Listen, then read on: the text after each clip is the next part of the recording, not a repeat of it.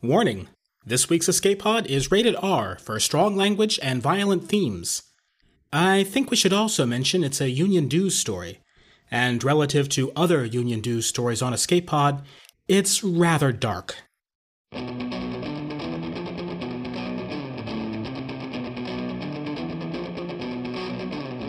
Escape Pod 304, August 4th, 2011. Union Dues, Sidekicks in Stockholm, by Jeffrey R. Dirigo.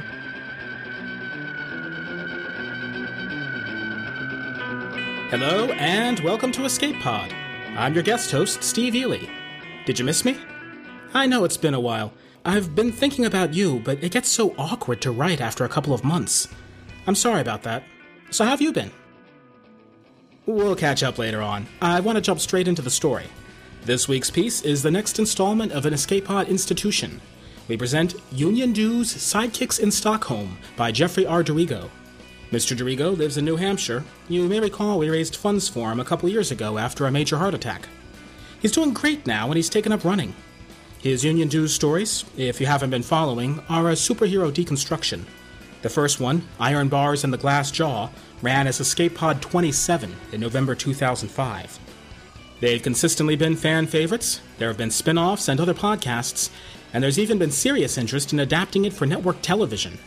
You can check out the website, 1-800-GO-UNION.com for news, or follow Union of Supers on Twitter or Facebook. So please collect your name badge on entering, and we hope you'll enjoy the complimentary breakfast buffet. It's story time. Union Dues, Sidekicks in Stockholm. 5 of them at least, with submachine guns, body armor, and more dynamite than I've seen outside a Tom and Jerry cartoon. They all sound the same thanks to some digital vocal thing built into their black suits. They all look the same, with black ski masks underneath a mesh sort of fencing helmet, black everything else right to the boots, and all about the same size, like someone took a picture of a terrorist and photocopied it. This whole drama seems like it began a million years ago by now. I was scheduled to come here and open a convention of business leaders and up-and-coming corporate types. My speech, Good Corporate Citizenship, with examples of how the union gives back to the communities it serves, is a 2-year-old piece worked up and updated by marketing and promotions to accommodate a new administration in Washington and some new economic stuff that I don't really understand. I delivered only half of the text before these guys burst through the door. I froze at the first gunshot. Not for long, just a few seconds. Just long enough to be useless. The girl who sits beside me, her name tag reads, "Hello, my name is Stacy," leans in close. She whispers, "What are you going to do, Adam?" I try and ignore her and watch the men. My wrist feels weirdly cool and light without the communicator gauntlet and beacon strapped around it. I glance down at my gloves and the tatters of honeycomb Teflon spandex straps where the gauntlet was stitched on. "You're Adam Smasher. God damn it, do something." I've only been in the orange suit and cape for 3 years.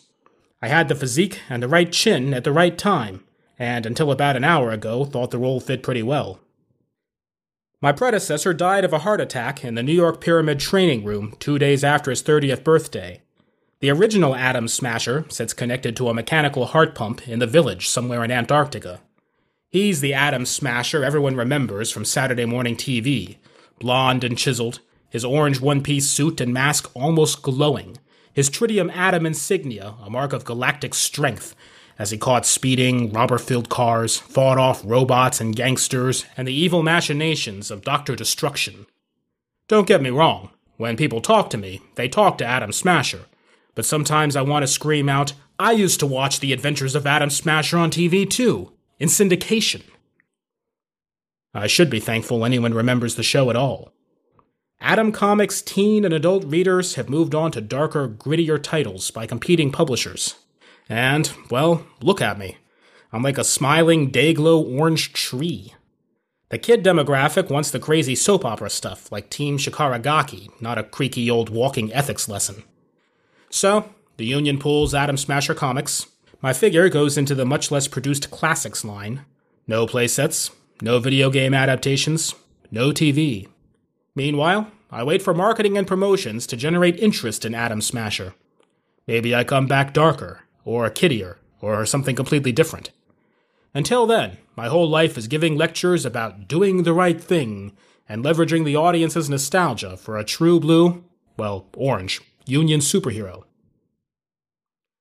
Adam, how are you going to get us out of this? Stacy is maybe 25. Blue-eyed, petite, but then everyone looks sort of petite to me as I'm just scraping 7'3" tall and 39 inches across the shoulders. Every time she looks at the terrorists, her eyes widen with fear, and every time she looks at me, they widen more, with hope. I try not to look at her. The Union guidelines for participating in a hostage situation are very specific. The Union will negotiate in good faith that a member or members in custody will not take initiative. Instead, as hostages, you will accommodate the reasonable demands of the captors. Reasonable is defined as any requested act that in so doing does not cause harm to yourself or other hostages, be they normal or super. Remember, your best asset is fame. Hostage takers are reluctant to harm famous persons or harm others in the presence of famous people. Your second best weapon is the Union itself. We will work tirelessly to secure your release by any means necessary. Your third best weapon is your mouth. Talk, buy time, engage in conversation, distract and redirect. Union of Superheroes Contingency Guidelines, 1973 revision. So you're a hostage. Section 2, paragraph 1. All I have to do is think about those guidelines the right way, and the whole document races up and down my frontal lobes, sort of like a snippet of song chorus or a TV character catchphrase. Stacy says, Adam, you have to help us. I'm probably worth a lot, being a team leader. I say, I have to wait, then immediately wish I'd kept quiet. Wait? Stacy's voice falls back into a half-whisper when it's clear that the men have started paying attention to the line of us sitting against the wall. What the hell makes you think Secula Industries is going to pony up ransom for an executive assistant? Shut it! The nearest gunman's voice is emotionless, mechanical. And I'm not the only one. Gina over there is a marketing manager. Clavon is a human resources guy. There's a few more engineers and personnel managers. You think they're worth a few million each? We're being set up to die, and you're just sitting there. I can't do anything. I'm sorry. Think, Adam, think. This is one of the few times I regret my super strength and wished I'd been blessed with any one of the other powers. Mind reading, strategic planning, agility, or electrical generation. Those guys are useful in close quarters and could probably shut this hostage thing down. Me? If I get physical, it's likely to get innocent people killed. Another 24 hostages line the wall where I sit. All of the chairs are pushed opposite. A handful of gunmen stand on the stage. Others guard the doors and hallway. A table heaped with cell phones sits at the far end of the room. One woman in a purple suit stands beside the phone-covered table. She talks quietly. She covers one ear with her hand. A gunman points a submachine gun at her head. Adam, you have to help us. We don't even know how many gunmen. Just grab one of them. Turn the tables. You're a superhero. She tugs on the yellow and white cape that hangs just past the small of my back. Jesus, don't you even know your own stories? This plot's been done 1.5 million times. This isn't a fucking comic book. I snap my mouth shut and suffocate the rest of my frustration. Adam Smasher doesn't swear. You! One of the gunmen singles me out. I stand, swallow hard, and walk to the center of the room. That's close enough, the man says. Relax, Adam Smasher. We don't intend to shoot you. I lower my arms and try not to look relieved. I don't know what your game is, or even who you are, but the man twirls around, which at first seems almost unnecessarily flamboyant. He finishes the spin just before 2 taser darts stick into my chest. Their tiny electrical charge isn't enough to harm me, and the suit's grounding makes the gesture that much more futile. I tug the wires free and drop the still sparking ends to the ground. Playtime is over. The man quickly unsnaps the taser element from the handle and trigger and clicks another into place. Let's see if the others are as resilient as you. What? Wait! He fires directly at an older man dressed in a blue silk suit. The man heaves upwards. His mouth jerks open. The loud tick-tick-tick of electrical shocks fills the room. He tries to scream, fails, then collapses, twitching to the carpet. Apparently not. I lunge forward but only get 2 steps before the other gunmen bring their weapons to bear on the sitting hostages. I stop dead center in the middle of the dance floor. Your heroism is noted, he says, but misplaced. Do you know what man generously accepted your voltage? I breathe like a furious bull. Do what you want to me, but leave them alone. That is Clayton Morris, Chief Financial Officer of International Jetway. Mr. Morris has a terrible cardiac condition, Adam. I bet you didn't know that. And any significant shock to his chest could very easily stop what's left of his heart. The man walks slowly to where Morris groans and twitches. I growl, if he dies, it's on your conscience. The man cocks his head. Interesting choice of words, Adam. You imply that I have one. In that respect, both Mr. Morris and I share some rather surprising similarities. You see, last year, while amassing a record $10 billion profit, he oversaw the firing of over 32,000 employees.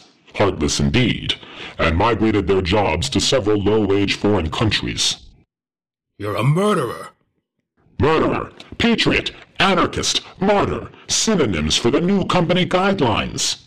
Insane. Adam Smasher, I used to watch you every Saturday morning.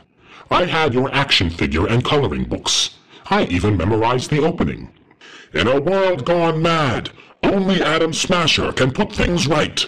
Strong as titanium, fast as lightning, the bonds of justice, the power of liberty. Adam Smasher, enemy of evil, protector of the innocent, champion of the people. The man draws a large combat-style knife from his belt and tosses high up towards the vaulted ceiling. The knife sticks down in the floor beside my yellow boot. Some could say that I have chosen this path because of you. Those company markings cheapen your image. Cut them off. No. The man points at the hostages. Bring out a surrogate. A gunman drags a woman to the center of the room. He draws an identical knife. She, the hostage, has an air of familiar. Older, maybe 50, stage curtain haircut, stylish purple suit and shoes. She makes no attempt to hide an enormous diamond ring and jeweled watch. I know I've seen her somewhere before today. Cut off your markings or we cut off hers, beginning with her famous face. I reach down and collect the knife. In my enormous hands, it's like a razor-sharp miniature. A little flick would put it through a gunman's mask, skull, and helmet. They'll shoot all the hostages. Remember, grant their reasonable demands. The blade glides through the first layers of armor gel and spandex as I cut a 3-foot-wide semi-rectangle across my chest. I drop the tritium atom over the Union U graphic to the floor, and do the same with the smaller Union U graphics on the outside of my biceps, and my aluminum U belt buckle and attached utility belt. The costume foams and hardens around the perimeter of the jagged empty space where my trademarks used to be. Cold air brushes my hairless chest, and a bloom of goose pimples grows up my arms and the nape of my neck. Now, release the woman. I pause, but it's only for effect. The situation doesn't change. Who are you? I can't keep referring to you as the man. I kick the knife back across the floor to the man's feet. We are the sleeping giant. We are the faceless masses. We are the line items. We are the growing anger. We are the revolution. The man squats down slowly. His black-gloved fingers snatch up the blade. He hurls the knife into my right chest muscle, just above my exposed nipple. For the sake of today's meeting, you may call me the chairman. The blade only penetrates an inch or so. Not life-threatening, but still painful. I don't flinch, but slowly draw the knife from my flesh. And as I do, the other terrorists brandish their machine guns with more gusto. I bury the blade to the hilt in the laminate dance floor with a snap of my fingers. Not impressed, Chairman.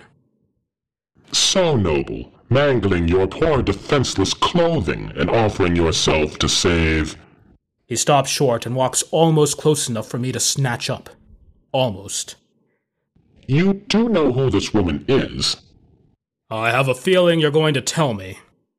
The chairman waves his arms in frustration.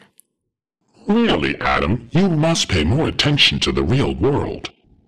What do you want from me? I've done what you've asked, and I've listened to you rant like a crazy person.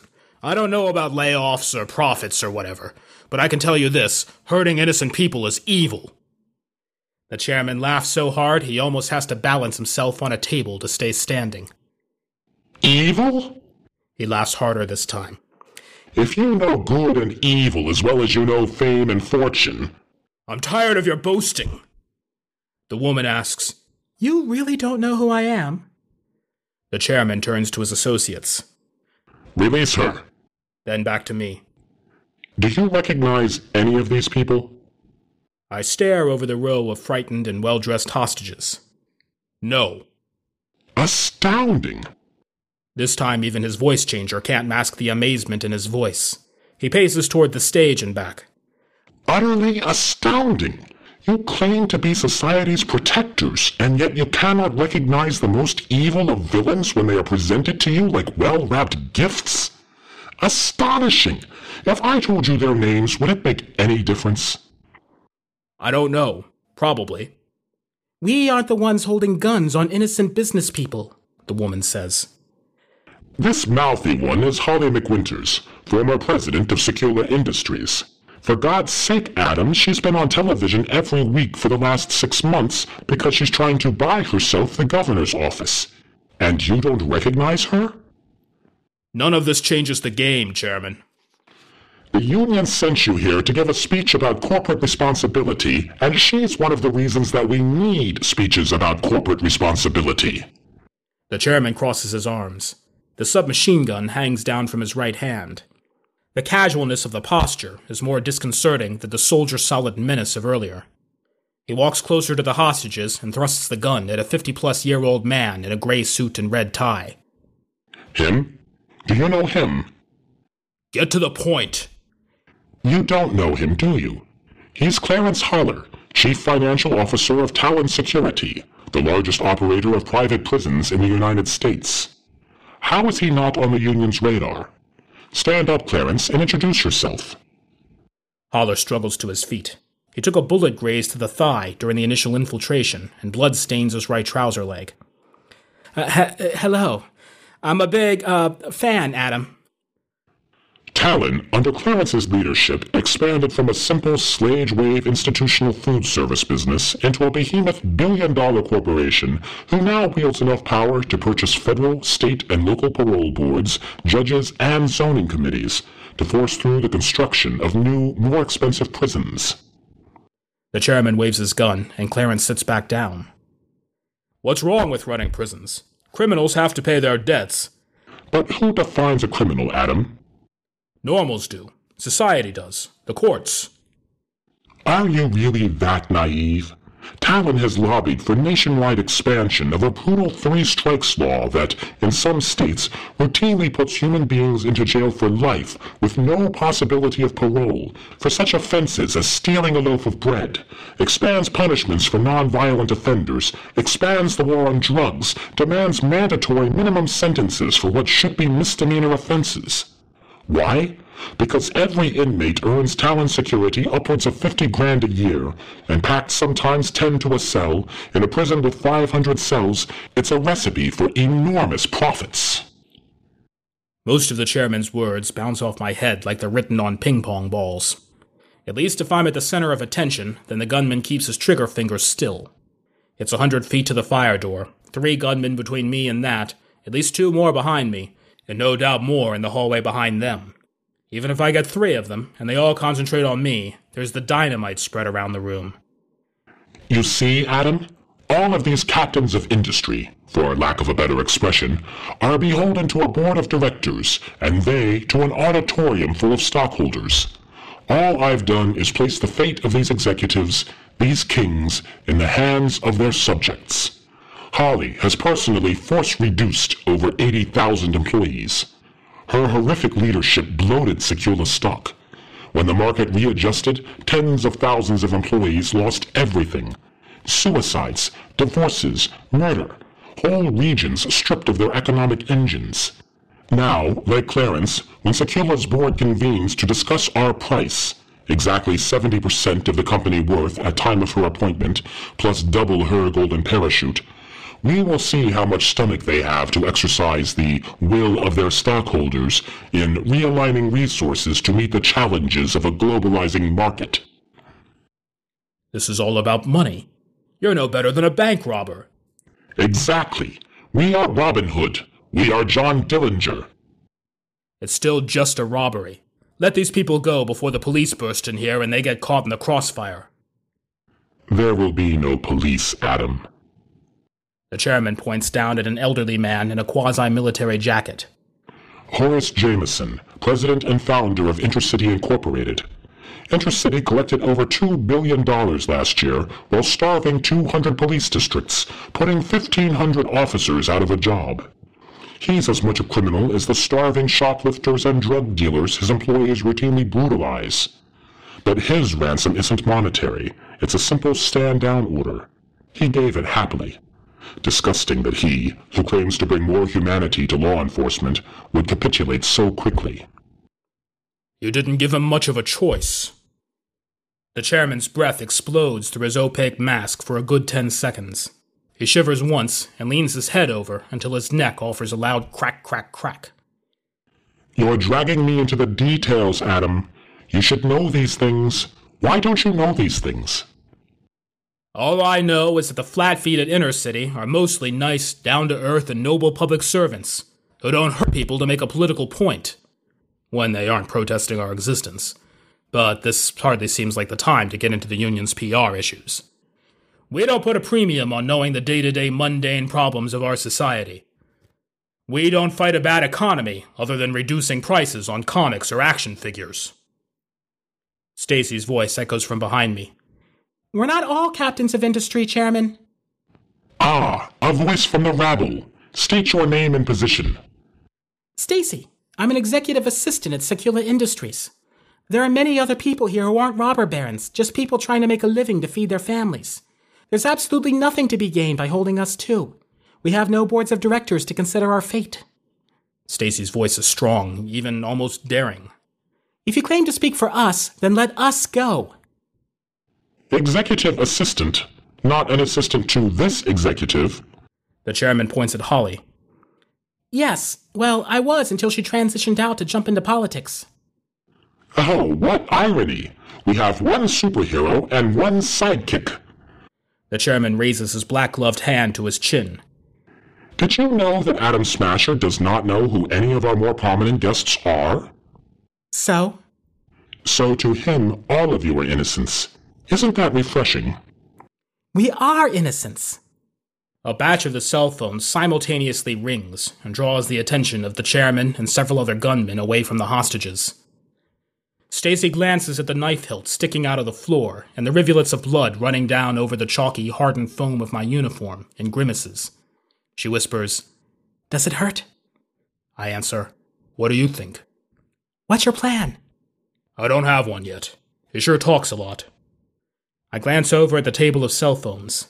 The men begin to escort hostages to the stage mouth and hand phones out to them. They're negotiating for their lives with their boards of directors. I counted 11 gunmen all spread out. Stacy catches the eye of Holly McWinters. What do we do? Will the board pay? He's going to kill us all, Holly says. You have to get me out of here. I'll give you anything you want. Money, anything. She turns to Stacy. Tell him. Explain who I am and why he should help me. You really don't know who these people are, Adam? Stacy struggles to keep her eyes off the bleeding slice in my exposed chest. Why does that even matter? You gave a speech, a really good speech that sounded like you knew the issues from the inside out and back again. She pauses for a second. Don't you? I didn't write the freaking speech. The union implanted it. I memorized it. The chairman returns to the conversation. And what a speech it was, if I may paraphrase. And with these amazing gains, it is incumbent upon you to pour back that wealth into the communities from which it was farmed, to bring new, better schools, libraries, parks, hospitals, scholarships, and the infrastructure necessary to advance the progress of America. A rising tide indeed lifts all boats. Such inspiring words, Adam. Don't you agree, Stacy? Stacy shrugs. This conversation is pointless because Adam has no idea what he was saying anyway. But it's nice to know that our fate, Stacy waves across the line of hostages, is tied up with your insane blood feud. Martyrs live forever, Stacy. The chairman's voice changer crackles a little. Holly, tell me, did Adam's carefully scripted words have any bearing on your perspective on wealth and social responsibility? She whispers. No. You don't believe that the super-rich have a duty to those beneath them? Holly shakes her head. At least an honest answer. Adam? I don't know enough about any of this to have an opinion. My mind races over and over through fuzzy, almost memories of my dad. I think he was laid off once. Weird. I can't remember the details of his face or voice or history. I snap back to the hotel ballroom, with the chairman still yapping. Imagine if she runs a state government with the same slash-and-burn approach as Secula Industries. Stacy says, I don't care, you psycho. I just want to get out of here alive. You want to change the world? Run for office. I'm sure once you get your millions and we're all dead, you'll go retire to some third world country where the value of your caper is bumped up a few hundred times. Then you can live your fantasy of being a successful Robin Hood, where in your wake nothing's changed here. Regular schmoes like me still get laid off, people still lose their homes and get divorced and commit suicide, and people like them, she points at Holly, still run the game. I try and put the whole picture together. Holly, did you do all that stuff? Hurt all those people? She just stares at me for a minute in silence, then asks, Are you listening to this criminal lunatic's bullshit, Adam? I'm trying to put it all in perspective. I turn to Stacy. Did she? Stacy glances from Holly to the chairman to me. Sort of. It sort of depends on how you look at the world. America's chaotic, 20% unemployment, a bunch of tax-obsessed wackos picket town hall meetings. Banks foreclosed 1 million homes last year. I mean, it's bad. It's as bad as things have been in decades. I didn't know. But that doesn't mean that these people are the root cause. Not the root cause, no, but they perpetuate and amplify the misery, twist the knife in the back of the American dream. The chairman strides to the cell phone table and fishes out the one belonging to Holly. We expect Secula's answer in less than 20 minutes. The words American Dream resonate strangely, like they set off a chain of buried memories of home and mom and dad and all that stuff. I changed just about halfway through my junior year of high school. The school principal turned me in. My folks received a payout when I left to train. My American dream was $100,000 for my folks and a job for life with the union.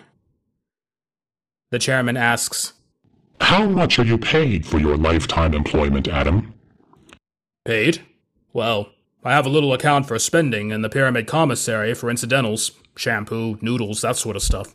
Like an allowance, I guess. What's left after expenses? The chairman almost laughs. What do you mean, not paid? You can't walk into a convenience or department or toy store anywhere in America and not see union stuff, TV shows on every afternoon. They have to pay you something. Well, no. I mean, I get a piece of the big union pie, but my piece also gets cut up to pay for things like my food, rent, my custom-fitted costumes aren't cheap, travel expenses, general upkeep, that sort of thing. Every month I get a statement with a little box showing what's in my day-to-day account. Usually a few dollars here and there. The chairman asks, You have to buy your own costume? My God, that's the saddest thing I think I've ever heard. That can't be correct. You've been around for like 15 years or something, right? He turns to the hostage line. Bring Clarence to front and center.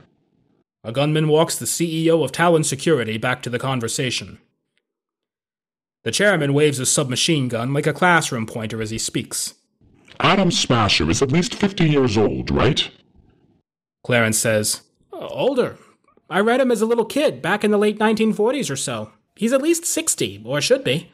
I always figured that when you came out as a Union character that they'd just bought the rights to the suit and stuff. So he's not really Adam Smasher, just a guy dressed like Adam Smasher. The comic guy was fiction. I'm not. Clarence stares as if trying to look through my mask and mangled costume. I smile. Sounds like you both need to start collecting the books again. Maybe I'll send you a subscription, Chairman, when you're spending the rest of your life behind bars. The chairman cackles, though the voice changer munges it all into a sort of deep hiccupy static. To spend the rest of my life in jail, I must be proven guilty, and tried, and arrested, and caught. But I won't be caught. I'll just watch the newsstands if it's all the same to you. Holly asks, You don't get residuals from licensing? If not, you need better management, Adam. I do better when I have a comic in print, but I've been hiatus due to low sales, so the marketing group can work out what to do with me. Until then, I run in the red. Since this is a lifetime job, it'll cycle back to me earning out. I guess. I never really thought about this until now. The chairman says, This would be hilarious if it weren't tragic. You are a superhero, yet you live like a convict paid in the modern equivalent of Pullman scrip. And to think it's called the Union. He makes a noise like sort of a digital burp. I don't know whether to ask you to join us, or simply shoot you in the head out of mercy. Holly says, The Union is like the idealistic fantasy land that the chairman envisions, where everything you earn is taken away and spread out among all of the others, whether they earn or not, so that there can never be winners. If Stacy stays with us and works hard and demonstrates her worth, then there is no reason at all she couldn't be a winner. Just like you, Adam. You weren't born as Adam Smasher, but you worked hard and you earned it, and whatever benefits came with that costume. I chuckle a little. You so don't understand how the Union operates. Stacy turns to face the chairman. I work hard. I come in every day, early, and stay late. I expect my work to matter, that someone will notice and reward me. That's the American dream for the 21st century. There's no guilt in me being a hard worker. The chairman cackles, and his voice changer makes it sound like a gargling robot. Do you seriously think you'd be rewarded for hard work with lifelong employment at Secula Industries? The chairman turns to Holly. Would she? And be honest. He puts the submachine gun to her temple. Holly whispers, Probably not. Long-term employees are a liability. We can hire 5 interns for the price of 1 long-term person. The chairman steps back.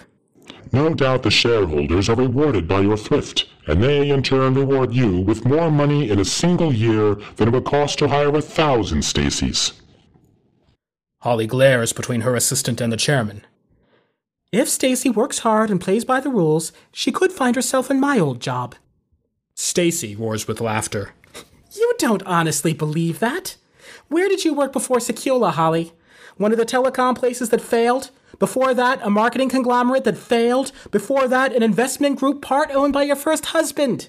I may only be an executive assistant, but I'm not an idiot. The top people at a corporate gig hire top people from other corporate gigs, even if, like certain former CEOs in this room, they're fiscal idiots who leave nothing but destruction in their wake. Stacy looks at the chairman. I can't believe you're lumping me in with them. With her. I listen to all of this, but it's like a big swirl of confusion. My fists ball and release, ball and release. I want to tell them all to shut up. Now they've got me thinking about where I fit in the big union pie. Sure, I lead Team 1 in New York City, a prestige gig for sure, but my day-to-day account has less than $20 in it. Don't you ever shut up? Holly slaps her hands over her ears. My God, I almost wish you'd shoot me just so I don't have to listen to your goddamn speeches. Listen here. I'm not the one who's dragging the whole country back to 1890. Holly screams, Would you just shut up? Oh my God, Adam, squash him or something. I'll take my chances with the bullets. I have the floor. I have the floor, goddammit. The chairman unleashes a barrage of bullets into the wall above the heads of the hostages. You don't get to talk. None of you get to say anything. Holly and the chairman are almost nose to mask. Holly might be evil, but she's fearless. The chairman is worked up to the point where he's going to make mistakes or just order the hostages killed. They both scream at one another, but I force myself not to listen. Adam, what are we going to do? Stacy tugs at my arm. How are we going to get out of this? I stare off again at some point of nothingness between me and the wall. What if he's not wrong? Who? The chairman. What if he's right? Holly just said she'd take her chances with the bullets. She begged me to kill the chairman. She'd let you all die if that meant she'd get out. Holly breaks off her argument with the chairman, who begins to chuckle mechanically. I say, everything the chairman says you did, you actually did. Holly screams, What? Are you insane? It's business. I'm not some fucking comic book villain. Stacy, tell him how the world is. He listens to you. I point at Holly like a giant day-glow orange schoolteacher. You don't care about any of the other hostages. If I squish the chairman, the other gunmen open up on the hostage line. You figure because I'm only 2 steps away, I'll be obligated to try and protect you. You stay next to Stacy, so even if I only try and save her, you'll have a better chance. Stacy pulls closer to me. This isn't real life in here, Adam. We're all equals under their guns. I look over the hostages. I'm not. I've stood here and argued. I shredded a $50,000 custom costume. I took a knife to the chest to protect all of you. I could have charged the door, probably killed the chairman and his men, but that would mean some of you would be hurt or killed. Even here in this situation, where you should all stand together for strength, you're all in it for yourselves. The chairman says, The blinders fall away, and the children finally see. Clarence says, We're people, Adam. Normal people just like you. I'm not a normal. I point over the line of terrified hostages. How is the chairman worse than any of you?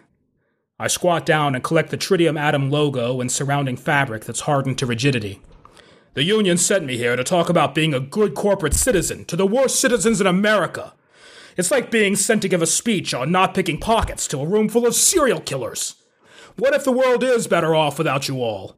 The union doesn't care either way, or we'd have been told to step in and make things right before now. I pause for a second. The room has fallen eerily silent. All the hostages watch me. There's a last bit of my speech, the part that didn't get said before. We at the union know that good opportunity isn't always good business. We know that sometimes what may be perceived as a short-term loss can become a much larger long-term societal gain. Sometimes, to do the right thing, to be good corporate citizens, we must walk away. Stacy screams, You can't let us die! You said yourself that they are the root of misery that may affect millions. What if I stand back and do nothing? We're people, for God's sake! Stacy grabs my huge fingers and pulls at my arm. He's going to kill us all! Don't you understand? The chairman begins to laugh. I merely carry out the will of the board. Holly's eyes burn into mine. You're a hero. You're supposed to save us. Why? Because I wear an orange costume, a cape and mask?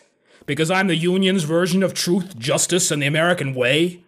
Because maybe the next time some CEO sees an Atom Smasher lunchbox, it'll serve as a reminder not to completely fuck over every other normal within 1,000 miles?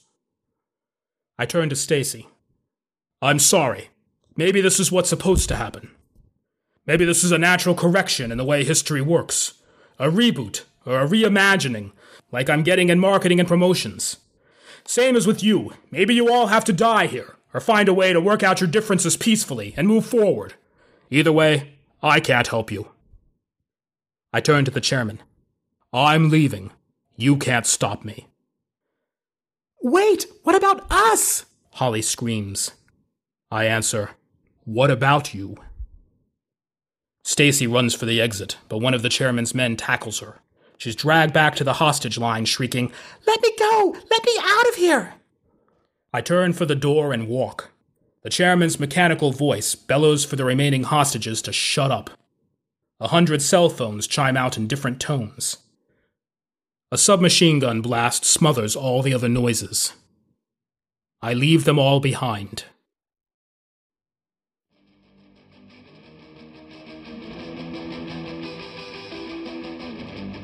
And that was our story. I'll make a confession here, at the risk of pissing off my friend Jeffrey. I was really on the fence about this story the first time I read it. It was Mur who bought this, of course, not me. But I'm glad she did. It was the right call. It's a cliche that what we find in stories are reflections of ourselves, and the more escapist the story, the more it has to say on our present time. But there's more than one angle to a reflection, And the more I thought about it, the negative angle, the counter story where the hero stops being a hero and does the thing we desperately hope we wouldn't. It's not a fun escape anymore, but it's valuable. It should be weighed. Here's where I get personal. I stopped editing Escape Pod a little over a year ago. The year has been harrowing. I was surprised with the divorce filing shortly after the birth of our daughter. And that was just the start of things getting interesting. I won't tell tales, but my life, my energy, my faith and basic goodness have all run very close to empty. I say close. I haven't given up. I have 2 children. They're the most important people in the universe. Giving up is off the table. But there have been days. And that's what hit me the second time I read this story.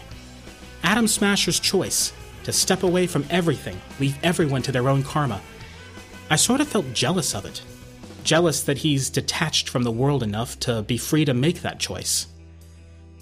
That's not the moral lesson here. I don't really think it's good to be jealous of sociopathic nihilism. But it can't be denied. Life hurts. The world isn't fair.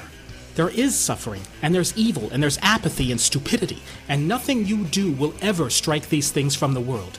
You can't even avoid contributing to them. We're all wrong at least some of the time, and we all cause some harm. The hard part is deciding that that's okay, and not giving up. If you can leave the world just a little better than you found it on balance, you're doing great. We do have freedom. We all could do what the chairman did, and take up guns and terror, or do what Adam Smasher did and leave them all behind. We don't do these things, not because we can't. We're all pretty freaking powerful if we try to be, but because we know that the worlds we create, we have to live in, along with the worlds everybody else creates. And if we recognize our freedom and power at all, not trying to make ours a world we'd want to live in just doesn't make sense. You know what does make sense? The Creative Commons Attribution Non-Commercial No Derivatives License. Escape Pod is distributed under it, and is a production of Escape Artists Incorporated. So share us all you like, but don't sell us or change us. That trick never works. Also check out our sister podcasts, Podcastle for Fantasy and Pseudopod for Horror, at their .org domains. I have one administrative bit, the donations drive with the Alphabet Quartet giveaway. That is coming soon. Dave's been too polite to say so, but I'll say it. I've been the holdup, trying to get a proper donor application set up. As I said before, there have been days. But it's coming, hopefully within just a few days of this episode. I apologize to all of you for the delays, and I want to say thanks for your patience and your support. Our music is by permission of Daikaiju. You can hear more from them at daikaiju.org. That was our show for this week. Our closing quotation is not the one I started with. I was going to present the old chestnut. All that is necessary for evil to triumph is for good men to do nothing. But when I tried to trace it back, everyone says it was Edmund Burke, the 18th century proto-conservative, but according to Wikiquotes, there's no known source for him saying it. But he did write something similar, which, now that I think about it, works even better. Quote, "When bad men combine, the good must associate, else they will fall one by one, an unpitied sacrifice in a contemptible struggle." We'll see you next week. Until then, I've missed saying this. Until then, have fun.